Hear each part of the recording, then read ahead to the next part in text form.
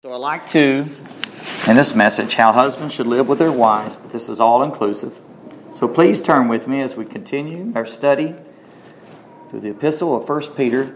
1 Peter chapter 3. Wonderful text we have before us. The Apostle Peter, who was a married apostle, he knows, he was experienced. But this is the Holy Spirit of God inspiring him to give us these wonderful words of life to instruct us in righteousness and how we should live as Christians. He's very evangelistic, isn't he? I love this about Peter and James as well. These men were very practical apostles. Shoe leather faith, we call it. So in 1 Peter chapter 3, I'll be reading verse 7 to 12.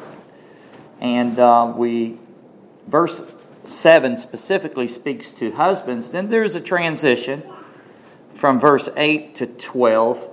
And we're going to be looking at these verses as a whole today, as we looked at verse 7 last Lord's Day. So hear the word of the living God. Verse 7. I'm reading from the NASB.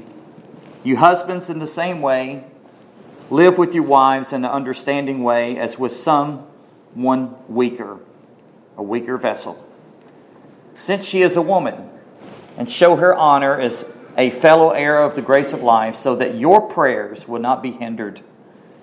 To sum it up, all of you be harmonious, sympathetic, brotherly, kind-hearted, and humble in spirit, not returning evil for evil or insult for insult, but giving a blessing instead.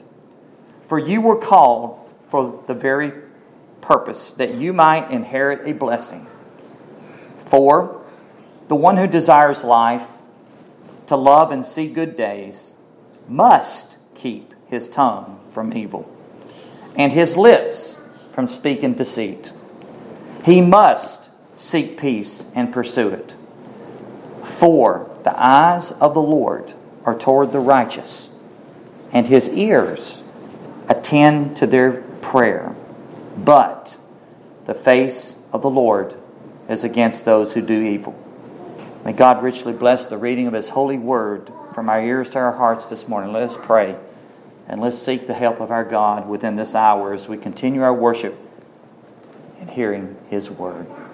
O God, our Heavenly Father, we do humbly come before you in your wonderful presence, your holy presence, your glorious presence. In the name of Jesus Christ, your Son. Lord, everything that we have is all because of His death, all because of His sacrifice. We go to the cross. Everything we have flows from the cross. Lord, we thank you for this great salvation this morning. Help us, Lord, not take it for granted. You're good and you do good. So holy is your name. Help us, O Lord, to worship you in spirit and truth. And our prayers with the psalmist, be thou exalted, O God, above the heavens. O God, we give thanks unto thee. May your glory be over the earth. And Lord, we thank you for your great faithfulness towards us and your steadfast love. And Lord, we do pray this morning as we seek your face that we would ask of your help. Lord, I confess I'm weak this morning. We're all weak. Lord, we need your help. We need your strength to even worship you as we should worship you. But Lord, it's not within our own willpower. It's by the power of the Spirit of God. So that's why we call on you, God, to help us in this hour in which we may see your hand, hear your voice, perceive of what you have to say in truth. So Father, no matter how bad our circumstances are in life, you're good. You have a good purpose. Lord, we would ask that you'd give grace. Lord, as we pray, oh Lord, just not for ourselves, but we pray for our brothers and sisters that's facing horrible circumstances now. Lord, and I know their eyes are not on the circumstances. I know our brothers and sisters' eyes upon Jesus within this hour. Father, we would pray, no matter how horrible these situations are, as they suffer for your name's sake. We would pray, oh God, to give them grace within this hour. That your blessed Spirit, the Spirit of grace, the Spirit of truth, the Comforter, would help them, O God. You would help them. And Lord, that we would pray that all of your children today, no matter what we're facing, in good or bad, on the mountaintop or in the valley, or in comfort or in persecution, that we would all turn our eyes upon the Lord Jesus Christ and look full into His wonderful face, and the things of this earth would grow strangely dim in the light of your glory and grace. And Lord, we would ask this in Jesus' name. Amen and amen. This particular passage has two main themes that tie together. The first is the role of the husbands. The role of the husbands whose call is to love his own wife intimately, as we looked at last Lord's Day in part 1. And he is also to give precious care. This is not about being served, as we look at. It's about serving. It's about serving just not one another. It's about serving God. Ultimately, God. And ultimately, that is the right perspective, isn't it? Loving God, serving God, loving people, loving one another, serving one another. The love, I really believe, is always the motive for the service. The reason why we serve is because we love. Love is always the first. It's the motive. It is the core. That's why 1 Corinthians 13, Paul defines love, God's love. It's the greatest. He even said that. Now abides hope, faith, and love. But the greatest of these is love. Agape. So, in saying that, the theme, as for husbands, the theme poses the question, do we see our wives as someone just to take care of our needs?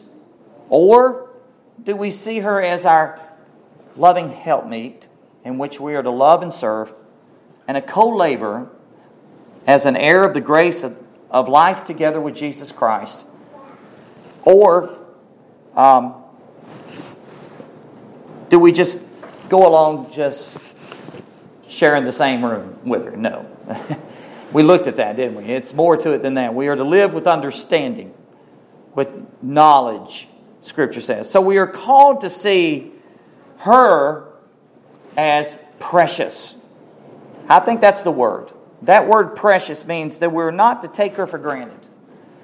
We are to be stewards, and I like that word stewards. I thought about this. She is a gift from God. We have been shown, us husbands have been shown favor from God in giving us wives, so that we may have the wonderful privilege to love her and to serve her and to care for her. I like to look at it as like that we've been given a precious jewel from God, a precious, valuable jewel that needs to be taken care of. So when we have something very precious, something valuable, like a diamond or a pearl, we guard it, don't we? We make sure we're not going to lose it. We make sure it's taken care of. It's beautified. And that's the way we are towards our wives. So husbands, we are to focus in on that. So our prayer should always be I think about this prayer most of the time. It's a very simple prayer.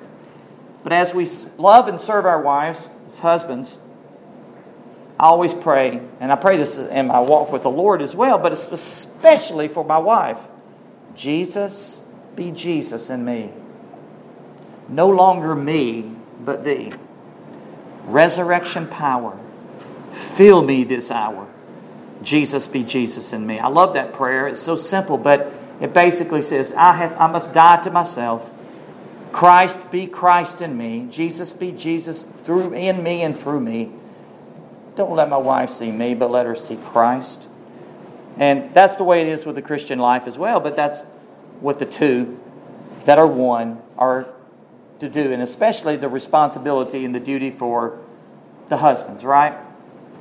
So this is to be our prayer, and this is to be our utmost responsibility done with great care. It's a call of consideration. We looked at consideration. We looked at a call to be careful, steadfast. We looked at chivalry. We looked at companionship. We looked at communion, like caring for a precious jewel, like I said.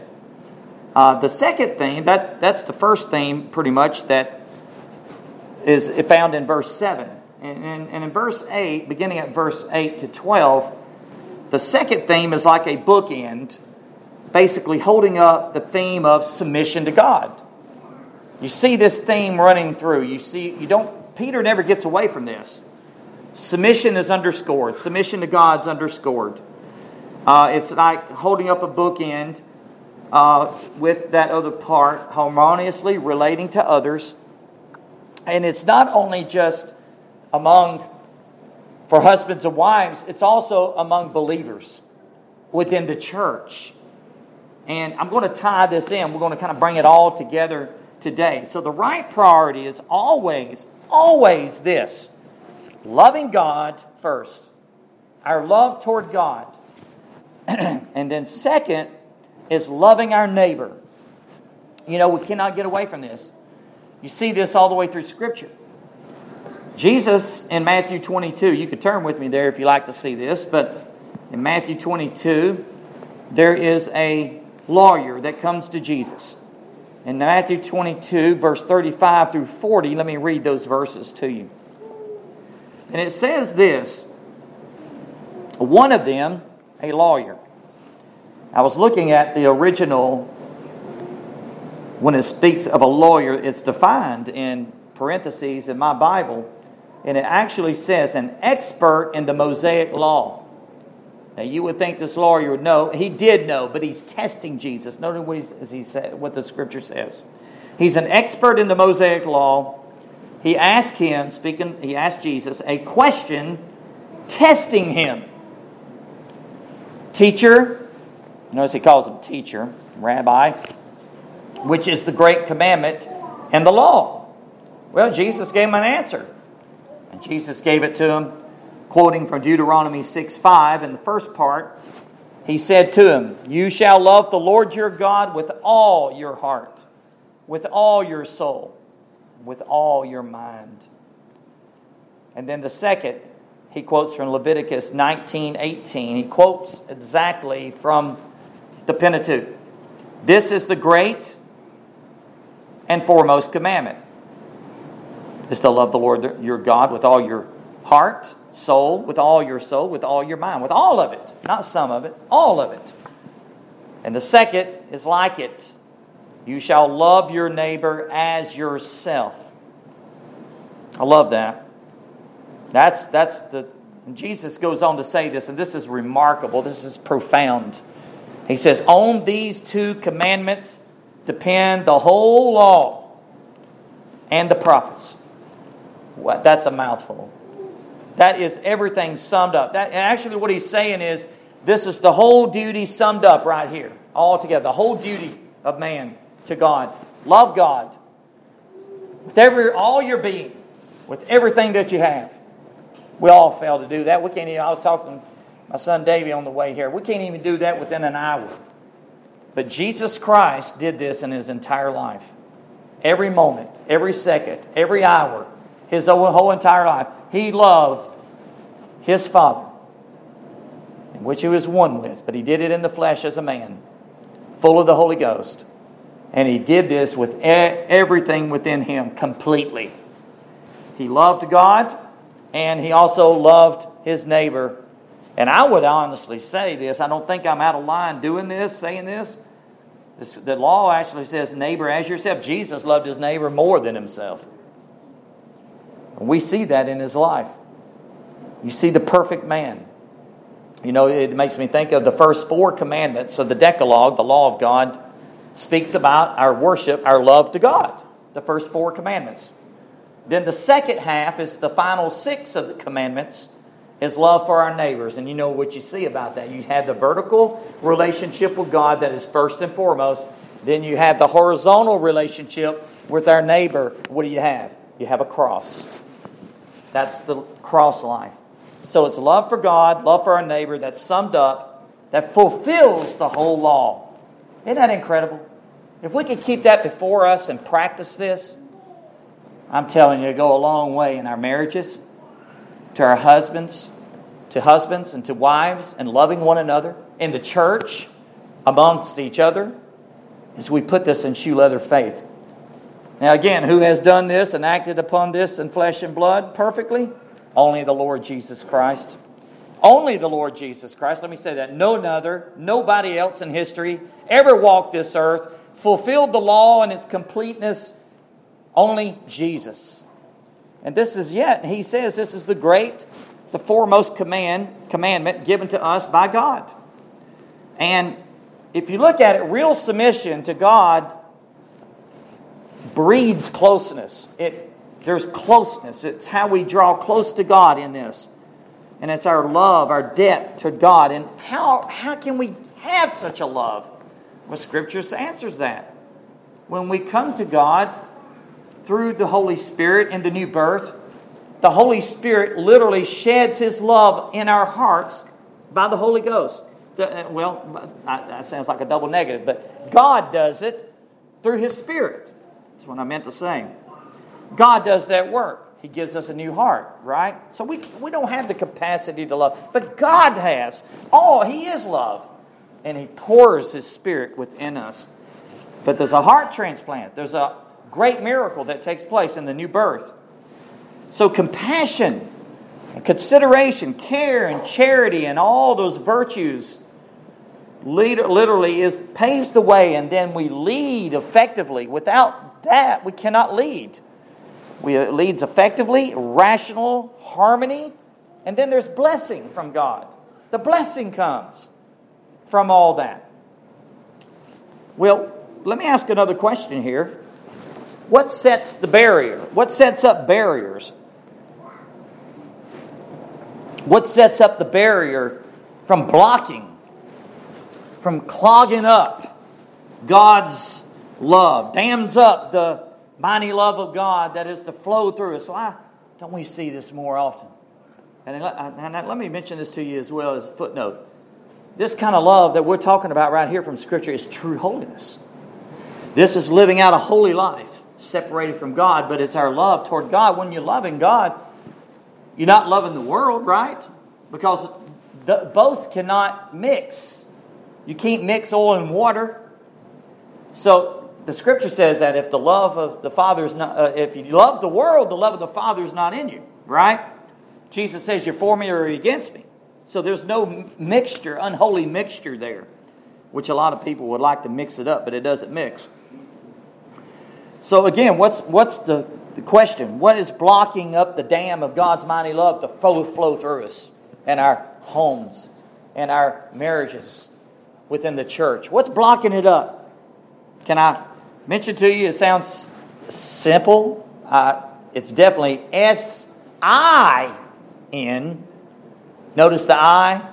Or P-R capital I-D-E. Notice the I in the sin and I in the pride. Both is the I. That's the problem.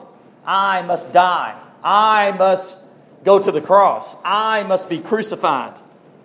That strong will attitude that resists God in submission must die. That it blocks up the barrier of God's love, mighty love, to be effective. But it's makes it ineffective and destructive and meaningless in our own lives. You know, as I was studying this, I couldn't help but think about the plumb line. The plumb line is like a main line that gets, if that plumb line gets clogged up of God's flow, there's problems that takes place. Jeremiah, the weeping prophet, the prophet Jeremiah said this in chapter 2, verse 3. This is a loaded up verse. But it really strikes to the core of the problem that we all have that blocks up and dams up God's love. For my people have committed two evils. Notice he says, my people. He's not speaking about to the pagans. He says, my people. God's people. They committed two evils. What's the two evils? Well, he says them. Number one, they've forsaken me. That's the biggest sin. They've forsaken God. God's people. forsaken Him. The fountains of living waters, to hewn for themselves cisterns, broken cisterns, that cannot hold water. That's a loaded up verse, isn't it? In other words, what's it saying? It says that God's people has basically abandoned the Lord, turned against the Lord, and the source of His salvation and love. And second, as in speaking to the context to Jeremiah 2, Israel turned to idols. They forsook the Lord and turned to idols. And that's the problem that we're seeing today, isn't it? It's forsaking the Lord, and people even using the name of Christ. That's why Paul says that people that use the name of Christ need to turn away, depart from iniquity. It's a serious thing to abuse the name of God in these matters. Jeremiah compared these with underground water storage devices of rainwater. We've been getting a lot of rain here this recently, haven't we?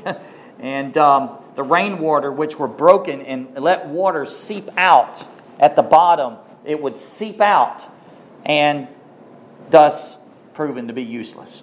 And that's what's happened. It has broken cisterns, and we need to repair the breach. And if we desire to see God work among us within the church, we must love Him above all things and love others as ourselves.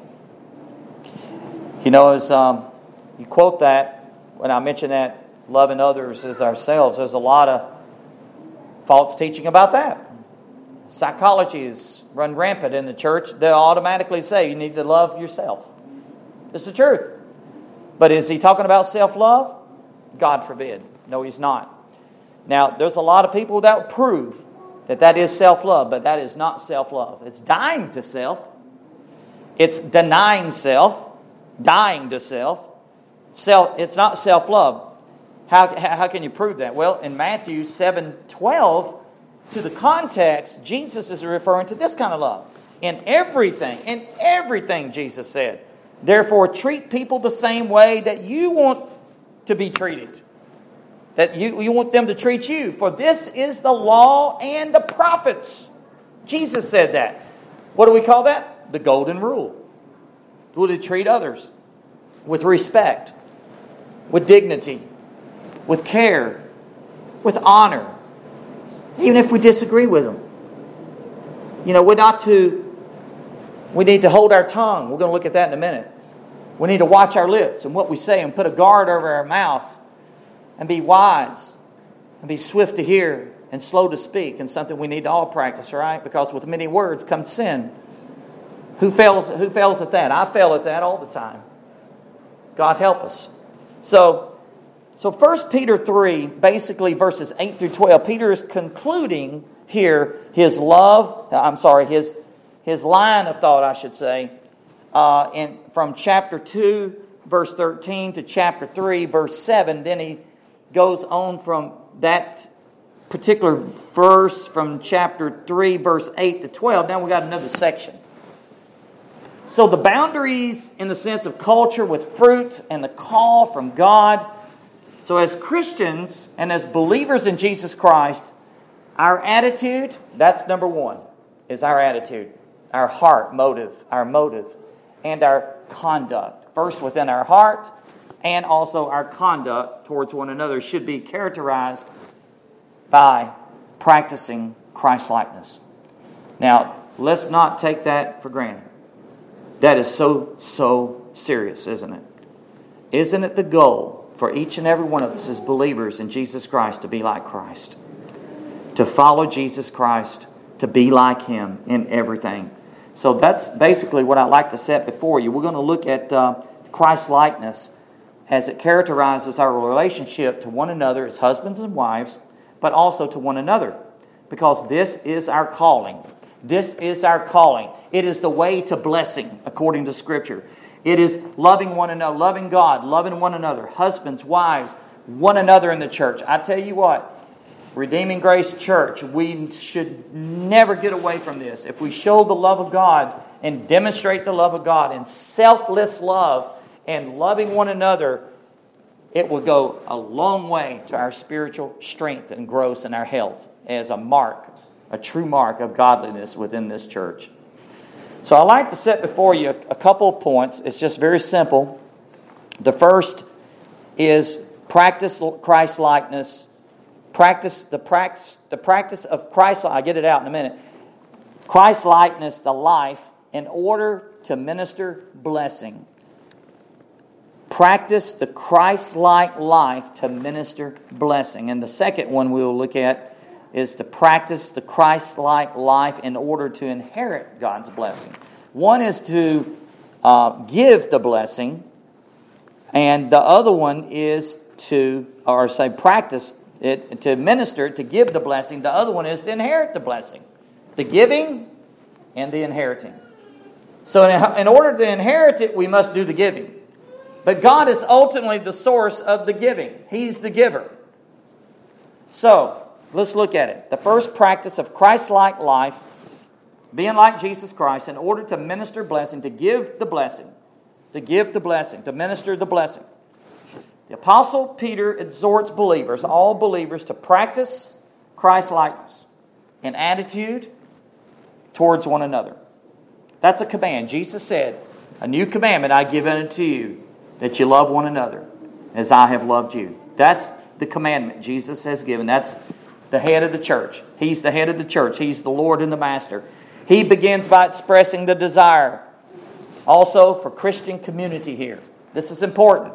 What does he say? Look at it. Verse 8. To sum up, all of you. Underscore this word. Be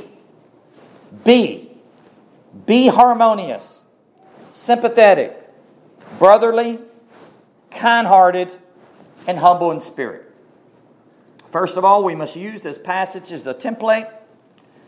And honestly, as I was reading this and going through the references of Scripture, which we're going to look at in just a few minutes, this is basic. This is not radical Christianity. This is basic Christianity 101. This is loving one another. This is loving God. So we should, Christian living should check up. We should check up and examine our hearts of how we are to treat others here and how we see that we are treating others, and see if we're bearing fruit in obedience and demonstrating the work that Jesus has done in all of us. So all believers, all of you, he says, there's the character, there's the attitude, there's the core of it, would you say, the heart of it. And what does he say? Be harmonious. Let's look at the first one. Harmonious. What does this word mean? Harmonious literally means, in the Greek here, to think the same. To think the same. To be like-minded. To be like-minded. It means to show peace. The peace of God in all situations. In all situations. The peace of God. Peace with God. First, we've got to get peace with God before we get the peace of God, right? We've got to get peace with God through Jesus Christ, in which He gives us through justification by faith alone. Then we have the peace of God, that which Paul says will what? Rule your heart and everything. It literally just rules it. You could go through the most horrific situations, outward circumstance, and you can have a peace like a river, as the little song says. Children's songs, I got peace like a river. And you can have that because of the peace that's only found in God. I like what Philippians 2:3, we're all familiar with these verses, but I think I want to just let the lion out of the cage this morning, okay? Do nothing from selfishness or empty conceit. This is Paul the Apostle, that great chapter in Philippians 2. He wrote in prison. But with humility of mind, regard one another as more important than yourselves. You put that to work among the church. You have some power. You have some unity. You have some harmony. You put that to work in your home. Husbands, wives, you will have harmony. Well, that's harmony. Harmonious. Think the same. Be like-minded. The early church had all things in common in their mind because they were in truth, unity in truth. Then the next word is sympathetic. What about that word? That's a great word, isn't it? Sympathetic. It means to be understanding. It means to be identifying with one another and putting ourselves in another person's shoes so we can have real compassion toward them, right? Put ourselves in their shoes. We need to do that more often. That'll go a long way. That'll show a lot of respect. How does it feel to be in that person's shoes? Let me put myself in their shoes. Third, brotherly. Well, he speaks about the word brotherly. I think about 1 Peter 1:22, in which we already looked at. He says this, since you have in obedience to the truth, purified your souls for a sincere love of the brethren. Sincere love. In other words, a real love. It's not hypocritical. It's really loving that person and loving their soul and loving them as Jesus loved them. Isn't that wonderful? And then he says, fervently. Love one another. Fervently. One another. One another. From the heart. From the heart. That's brotherly. Let's go to the next word. What about that word kind-hearted? Kind-hearted. It makes me think of Ephesians 4:32. Now this one's really convicting. But listen to what he's talking about being kind-hearted. Be kind to one another. Be kind to one another. Notice the one another's. I think we ought to have a chart one day and put all the one another's of the scriptures on there. I'm telling you, that'll make a healthy church right there. Be kind to one another. Tender-hearted. Tender-hearted. Not hard-hearted. Tender-hearted. And then he says this, forgiving each other, just as God in Christ also has forgiven you. What a verse. So convicting, isn't it? To those who have been forgiven much, loves much. That's what the scripture says. Forgiven much, loved much. To those that have been forgiven, loves much. And we are never more like God. Never more like God. Never more like God when we are forgiving and tender-hearted. That's the truth. Just as God in Christ also has forgiven you. I want you to think about that. I want you to put a sealer out there. How much has God forgiven you in Jesus Christ? I want you to think about that. How much compassion has God shown you through Jesus Christ? How much favor has He shown you in Jesus Christ? How much mercy has He shown you in Jesus Christ? How much has God forgiven you in Jesus Christ? I'm going to let the scriptures answer that. I'm not going to answer that. Go with me to Psalm 103. Don't you love this psalm? This is one of my favorite psalms. This psalm is so rich with the loving kindness of God. His hesed, His tender mercies. And you know what David's doing? It's a psalm of David. He's praising God for His tender mercies, His loving kindness, His mercy, His compassions that never fail, as Jeremiah said. Notice what he says. I want to just read you the psalm, okay? Bless the Lord, O my soul, and all that is within me. Bless His holy name. Bless the Lord, O my soul, and forget none of His benefits. What is His benefits? Who pardons all of your iniquities, who heals all of your diseases, who redeems your life from the pit, who crowns you with loving kindness and compassion, who satisfies your years with good things, so that your youth is renewed like the eagle. The Lord performs righteous deeds and judgments for all who are oppressed. He made known His ways to Moses and His acts to the sons of Israel. The Lord is compassionate and gracious, slow to anger, abounding in loving kindness. He will not always strive with us, nor will He keep His anger forever. He has not dealt with us according to our sins, nor rewarded us according to our iniquities. For as high as the heavens are above the earth, so great is His loving kindness toward those who fear Him. And as far as the east is from the west, and as far as He removed our transgressions from us, just as a father has compassion on his children, so the Lord has compassion on those who fear Him. For He Himself knows our frame, and He is mindful that we are but dust. As for man, his days are like grass, as a flower of the field, so he flourishes. And when the wind passed over it, it is no more. It is, and in its place acknowledges it no longer. But the loving kindness of the Lord is from everlasting to everlasting on those who fear Him. That's critical, isn't it? To fear in God. And His righteousness to children's children, and to those who keep covenant, His covenant, and remember His precepts to do them. The Lord has established His throne in the heavens, and His sovereignty rules over all. Praise God.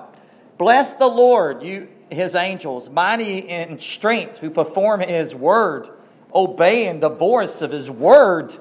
Bless the Lord, all you His host, who serve Him, doing His will.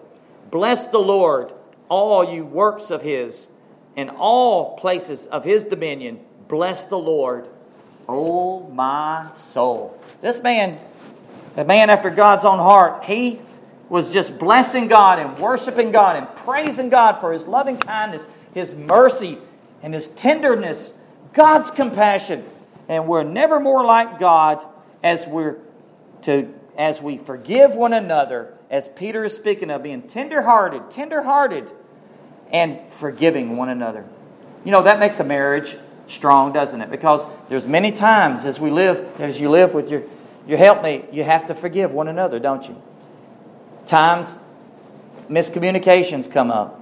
There's conflict that come up, and words can fly and that can be hurt. And I'm telling you, you know what I'm saying, husbands, wives. What is the greatest balm? Is forgiving one another, tender-hearted, being loving, being kind, being compassionate, and understanding. Goes a long way. Well, there's so much more we can say about that, but I believe that psalm answered that question. Amen. Gives us the answer, doesn't it? The fifth thing that he mentions, Peter is, back to Peter, is and humble in spirit. And humble in spirit. Now that's a whole sermon, folks, but I'm not going to preach a whole sermon on it. Let me just give you a little bit.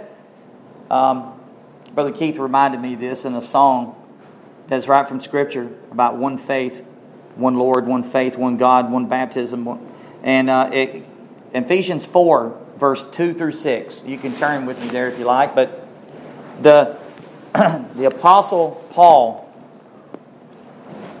speaks about what it means to be humble in spirit. And also in chapter 2, Philippians, you can go right back to that.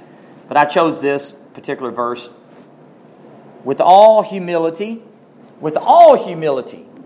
in verse 2, in chapter 4, and gentleness, with patience, showing tolerance for one another in love, being diligent to preserve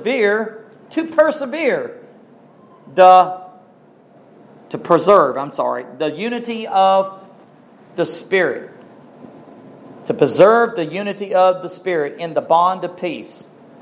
And then he says this, notice the ones. The one body, there is one body, and one Spirit, just as also you were called in one hope of your calling, there's the calling, one Lord, one faith, one baptism, one God and Father of all, who is over all, in sovereignty there he's talking about, and through all and in all. Praise God.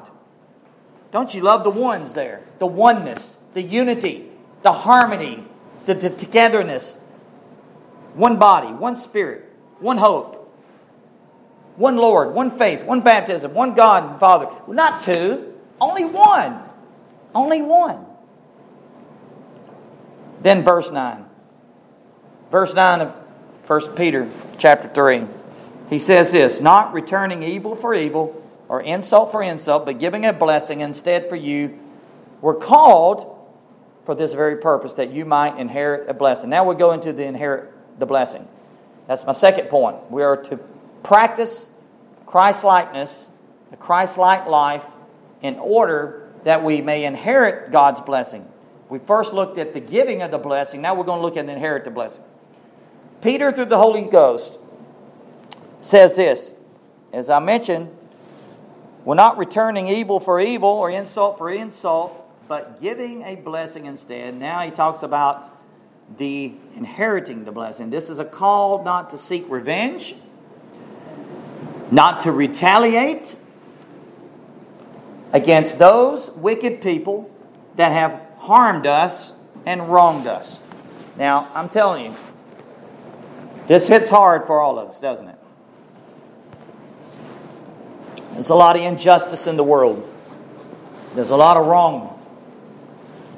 But can I tell you this? God's going to make it right one day. When Abraham pleaded before God, the question was, shall not the judge of all the earth do right? You know, Abraham knew the characteristics and the attributes of God there because he knew that God was just and fair. And now this is such an encouragement to me, and I'm just passing this encouragement on. God's going to make it right one day, beloved. But it's not for us to put it within our hands to take justice in our own hands. You see what I'm saying? Now, it doesn't mean that we're to sit by the byways and let someone continually railroad you and bulldoze you and just sit there and take it. Now, that's a passivity. Now, I don't want to go too far into this, but there is a passivity in God, a passive love that is stronger than anything we know of, folks. And that's what the text is talking about. It doesn't mean that we're not to be wise. Now, I don't have time to get into all this, but if you look into the Proverbs and you look into the Scripture, Jesus even said it, wisdom is justified of her children. You're to use wisdom in our walk. You're not to sit there and just be a doormat to be trampled underfoot. Jesus expects us to use common sense and wisdom, right? Jesus even said it. He said, be wise as serpents and harmless as doves. Put those two together. You got something. Now, I don't want to get into the details of that, but what he's talking about here is about we're not to seek revenge, okay? We're not to go after retaliation. Even though we've been wronged in many ways, and I don't know what you've gone through, I know a lot of people, godly people, that's been wronged in many, many ways.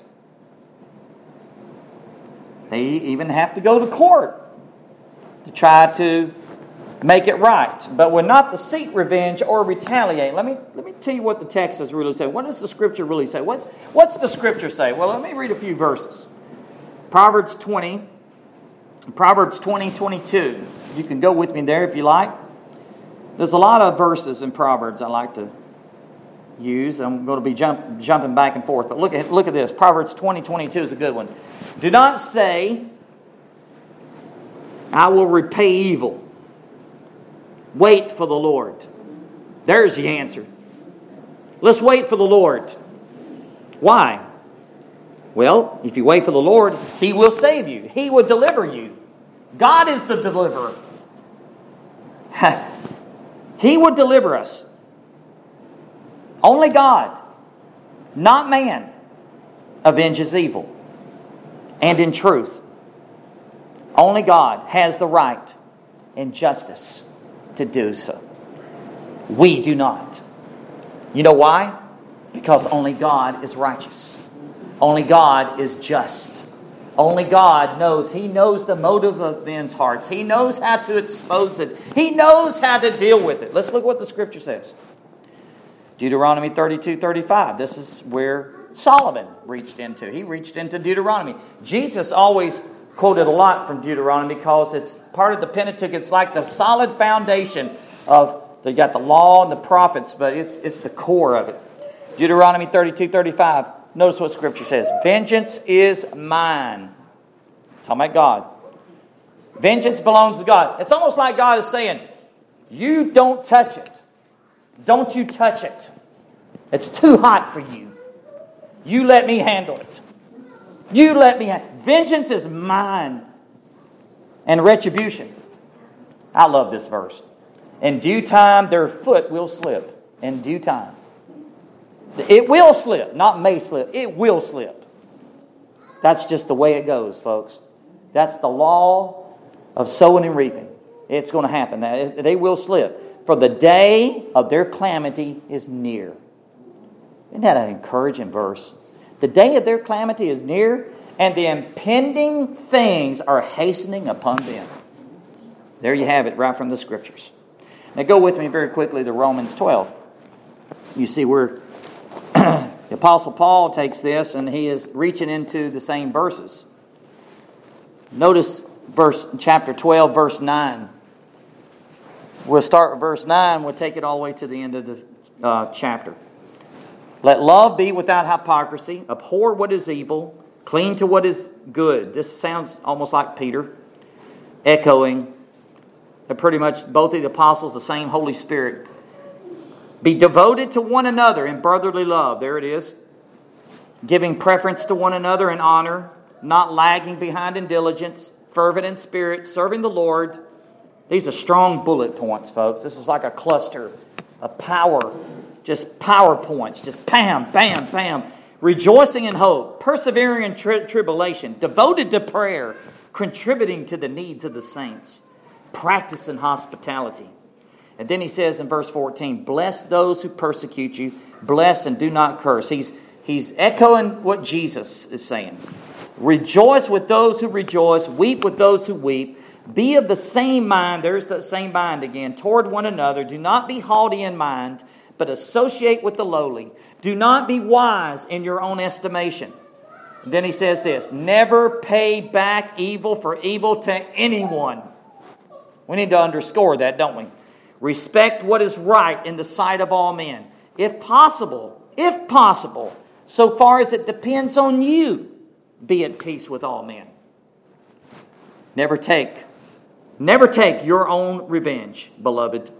Never take your own revenge, beloved, but leave room for the wrath of God. For it is written, vengeance is mine, I will repay. He's quoting Deuteronomy there. Says the Lord, but if your enemy is hungry, feed him. And if he's thirsty, give him a drink. For in so doing, you will heap burning coals on his head. And then he says this, do not be overcome by evil, but overcome evil with good. With good. Good overcomes. Good triumphs. Because good is from God. Hebrews 10:30. Chapter 10, verse 30. For we know him. We know him. Do you know him? Talking about God. Who said, vengeance is mine. I will repay. And again, the Lord will judge his people. And I can't help but not leave out, I'm not going to leave out verse 31. It is a terrifying thing to fall in the hands of the living God. That's something sobering. Terrifying thing to fall to the hands of the living God. I believe Peter is also, he's reiterating these words from Proverbs, but he's also speaking of what Jesus Christ says in Matthew 5, 11 and 12. Blessed are you when people insult you, persecute you, and falsely say all kinds of evil against you because of me. Rejoice, be glad, or exceedingly glad, for great is your reward in heaven. For in the same way they persecuted the prophets which were before you. That's the words of Jesus. This goes a long way with all the injustice going on, doesn't it? We don't need to take these kind of matters into our own hands because God, after all, God can do a far, far better job than any of us. Now, many times old flesh of mine gets in the way. I said, Lord, I'd like to help you and humble this guy over here. And God says the Holy Spirit just smites me with conviction right then and said, don't even think about it. Don't even think about it. I got this. God knows how to handle the wicked, right? St. Augustine said this, quote, if you are suffering from a bad man's injustice, forgive him, lest there be two bad men. Amen? Amen. That's good wisdom, isn't it? And he's getting that right out of Scripture. Forgive them, lest there be two bad men. Well, amen. That's the truth. So we pay someone back, do we? No, we don't pay them back. We only do good to them. When we do pay them back, evil for evil, insult for insult, and what are we doing? We're escalating the problem. We're creating a worse problem. That's what sin does, folks. It creates the mess even worse. You know this. It keeps piling up piles on sin upon sin, problem upon problem, conflict upon conflict. It gets worse. It keeps hurt. More hurt happens. And by the way, the most important thing, we usurp God's authority. We're not submitting to God and His Word when we're taking it in our own hands. Well, he quoted Proverbs 25. If your enemy is hungry, give him food. Isn't that great? If your enemy's hungry, give him something to eat. If he's thirsty, give him some water. Why? Well, you heap burning coals of fire on his head. Burning coals. The Lord will reward you, the Scripture says. He's going to reward you. And the north wind brings forth rain, and the backbiting tongue an angry countenance. You know what that is? Cause and effect. Cause and effect. Cause and effect. Rain cloud brings rain. We've been seeing a lot of rain. That's why that backbiting tongue produces more anger. That's all it does. It just creates the problem. Well, we need to get to the road. How we give the blessing. Acts of kindness, most important. Praying for them. Peter says you were called for a very purpose, this very purpose that you were called to inherit a blessing. Finding ways to bless our enemies, to serve them, praying for their salvation, right? I think praying for them goes a long way. Let's find ways to bless them. That's tough. Say this to the pagan world, they look at you crazy. But this is the Spirit of God that gives these instructions. And you know, let me say this, only by the power of the Holy Spirit can we do this. We can't do it in our own power and in flesh. Showing the love of God. Showing the love of God. Let's go to verse 10. Look at verse 10. Don't you love it? He's quoting Psalm 34. He quotes Psalm 34, verse 12 through 16. And by the way, why is he quoting? He's doing this to confirm what he's just mentioned in his exhortation.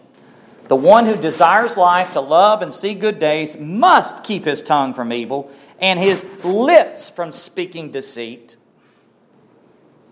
He confirms his exhortation. The one who desires life, love and see good days is not our best life now, right? But it is the abundant life in Jesus. Now, what does that mean? Is the abundant life for me to get big Cadillacs and lots of cars? And no, by no means. Wrong interpretation. Let me tell you what the interpretation Jesus is talking about. That life abundantly is inward power and joy in the Holy Ghost and righteousness in the Holy Ghost. Peace that passes all understanding. That's what he's talking about. John 10:10, the thief comes only to steal, kill, and destroy. Jesus says, I have come that they may have life. He is the life giver. Because He is life. And have it more abundantly. In abundance. Not think. I'm telling you, that shows you how carnal people think. It's not talking about things. It's talking about the abundant joy in the Holy Spirit and riches in God and all that Christ has given us. Abundant life is in Jesus through the new birth. In Jesus and it's ours. And it's ours throughout all eternity. It begins here, but it's for all eternity. Praise God. So Peter speaks to us and how to experience that rich joy, that rich blessing, those riches in Jesus Christ. All the riches in Jesus. It's all in Jesus. If you got Jesus, you got it all. I'd rather have Jesus than silver or gold, like the song says. And even if a wicked and in a hostile world, we can express this right in the midst of this. And they may look at you crazy. Fine. They're supposed to, because you're a sojourner. You're different. We're holy. Well, from this text, let me get some practical instructions in heading to my conclusion. First, what are the requirements of one that desires life, to love and see good days? Well, first of all, look at verse 8. To sum it up, all of you, husbands, wives, all believers, be harmonious, sympathetic, brotherly, kind-hearted, and humble in spirit. That's the requirement. Verse 9, second requirement. Not returning evil for evil or insult for insult. I'm recapping. But giving a blessing instead. In other words, not desiring an eye for an eye, tooth for a tooth. and not taking vengeance in our own hand, but letting God be God and taking care of that himself. Loving your enemies and not trying to get even with them, right? I remember a saying, I don't get mad, I get even. That's bad. That's terrible. We don't get neither, right? If anything, we get mad at sin, right? We get mad at Satan. But we love God, we love the souls. We pity the souls. Third, verse 10, having a pure and honest speech. Pure and honest speech. Verse 10, the one who desires life must desire it. He must desire it first. He's got to have a desire toward it. He must love it and want to love it and see good days. He must keep his tongue from evil. It reminds me of Psalm 141:3. Set a guard, O Lord. He's praying. Set a guard over my mouth and keep watch over the door of my lips. Very practical prayer, isn't it? We're to make sure that our tongues are under the complete control of the Spirit of God and ask God to help us in the discipline of our tongues. Lord, help us in this.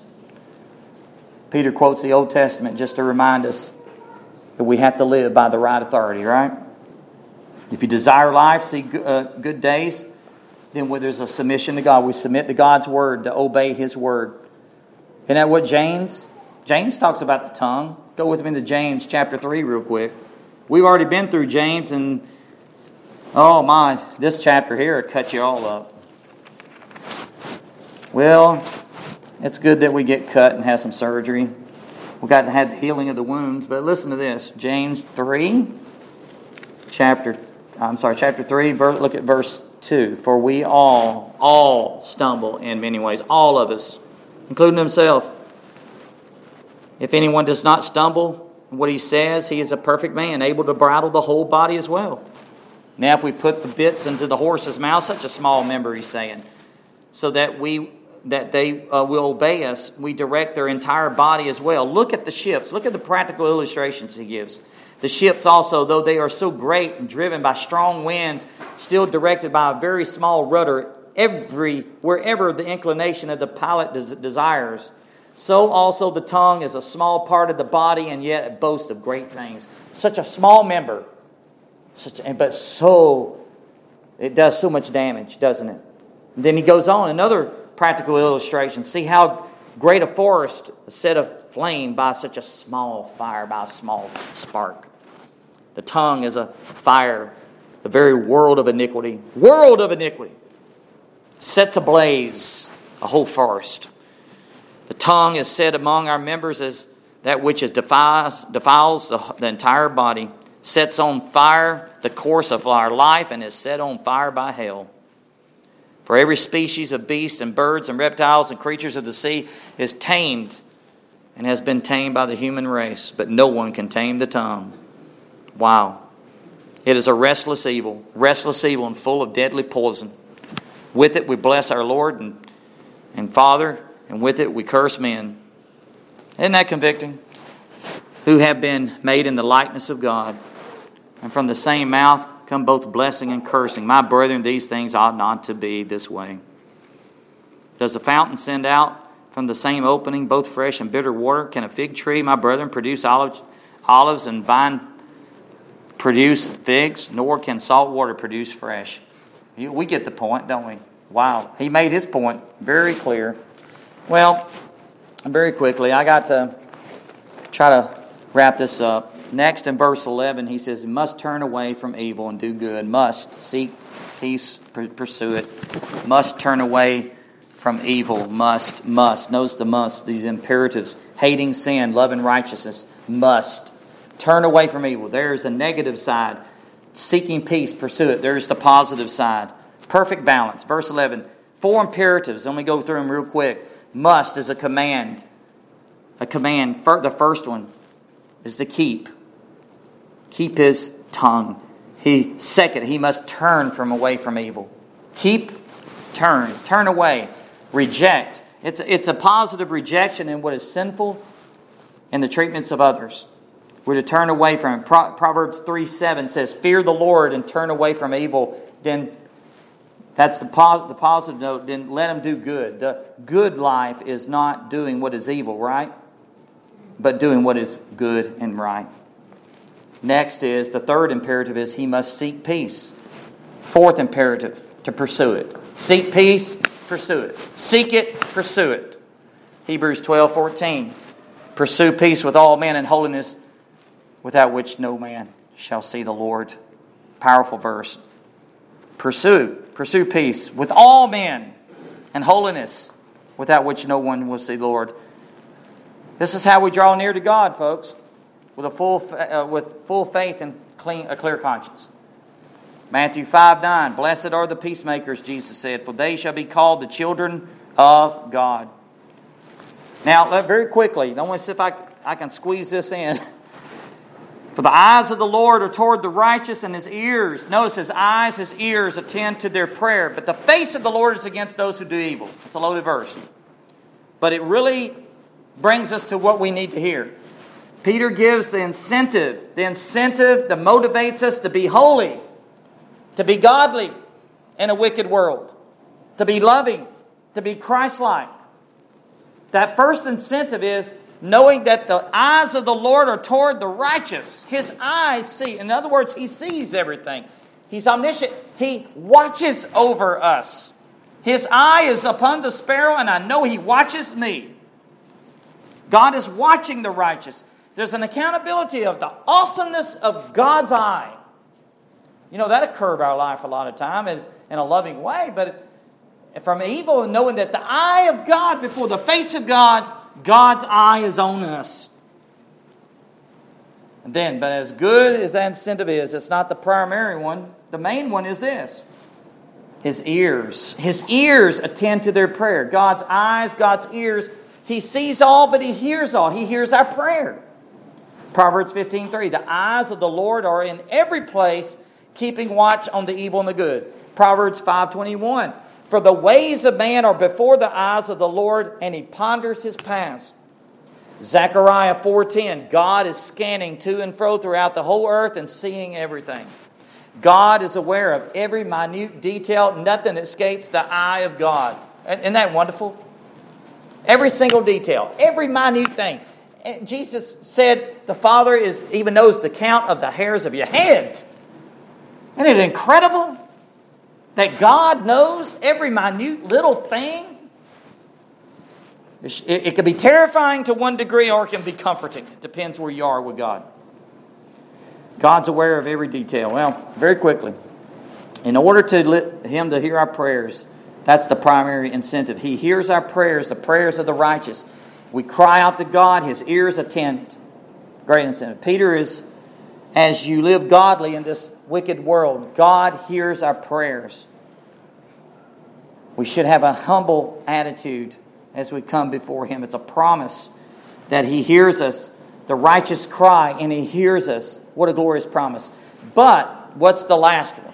The face. Notice we talked about the eyes of the Lord, the ears of the Lord, but the face of the Lord is against those who do evil. Now, what's he talking about face? Anytime he talks about face, he's talking about judgment. And most of the time in Scripture, when God's face is against, His visage is of anger. In the Bible, it speaks of Genesis 19:13 regarding Lot and Sodom. The angels said they went to Sodom and Gomorrah and they told Lot, we're about to destroy this place because of the outcry has become so great before what? The face of God.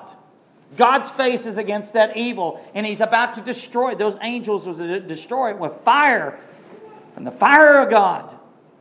Lamentations 4:16, the presence of the Lord, or literally the face of the Lord has scattered them. Judgment. This has happened in America, folks. God's face is against America. It doesn't take a rocket scientist to see this today, right? With the sin that's growing like cancer. May God have mercy on us. And may the church be the church. But when God sees the wicked, He sees them in an angry face. Let me close with this. Ephesians 5:25.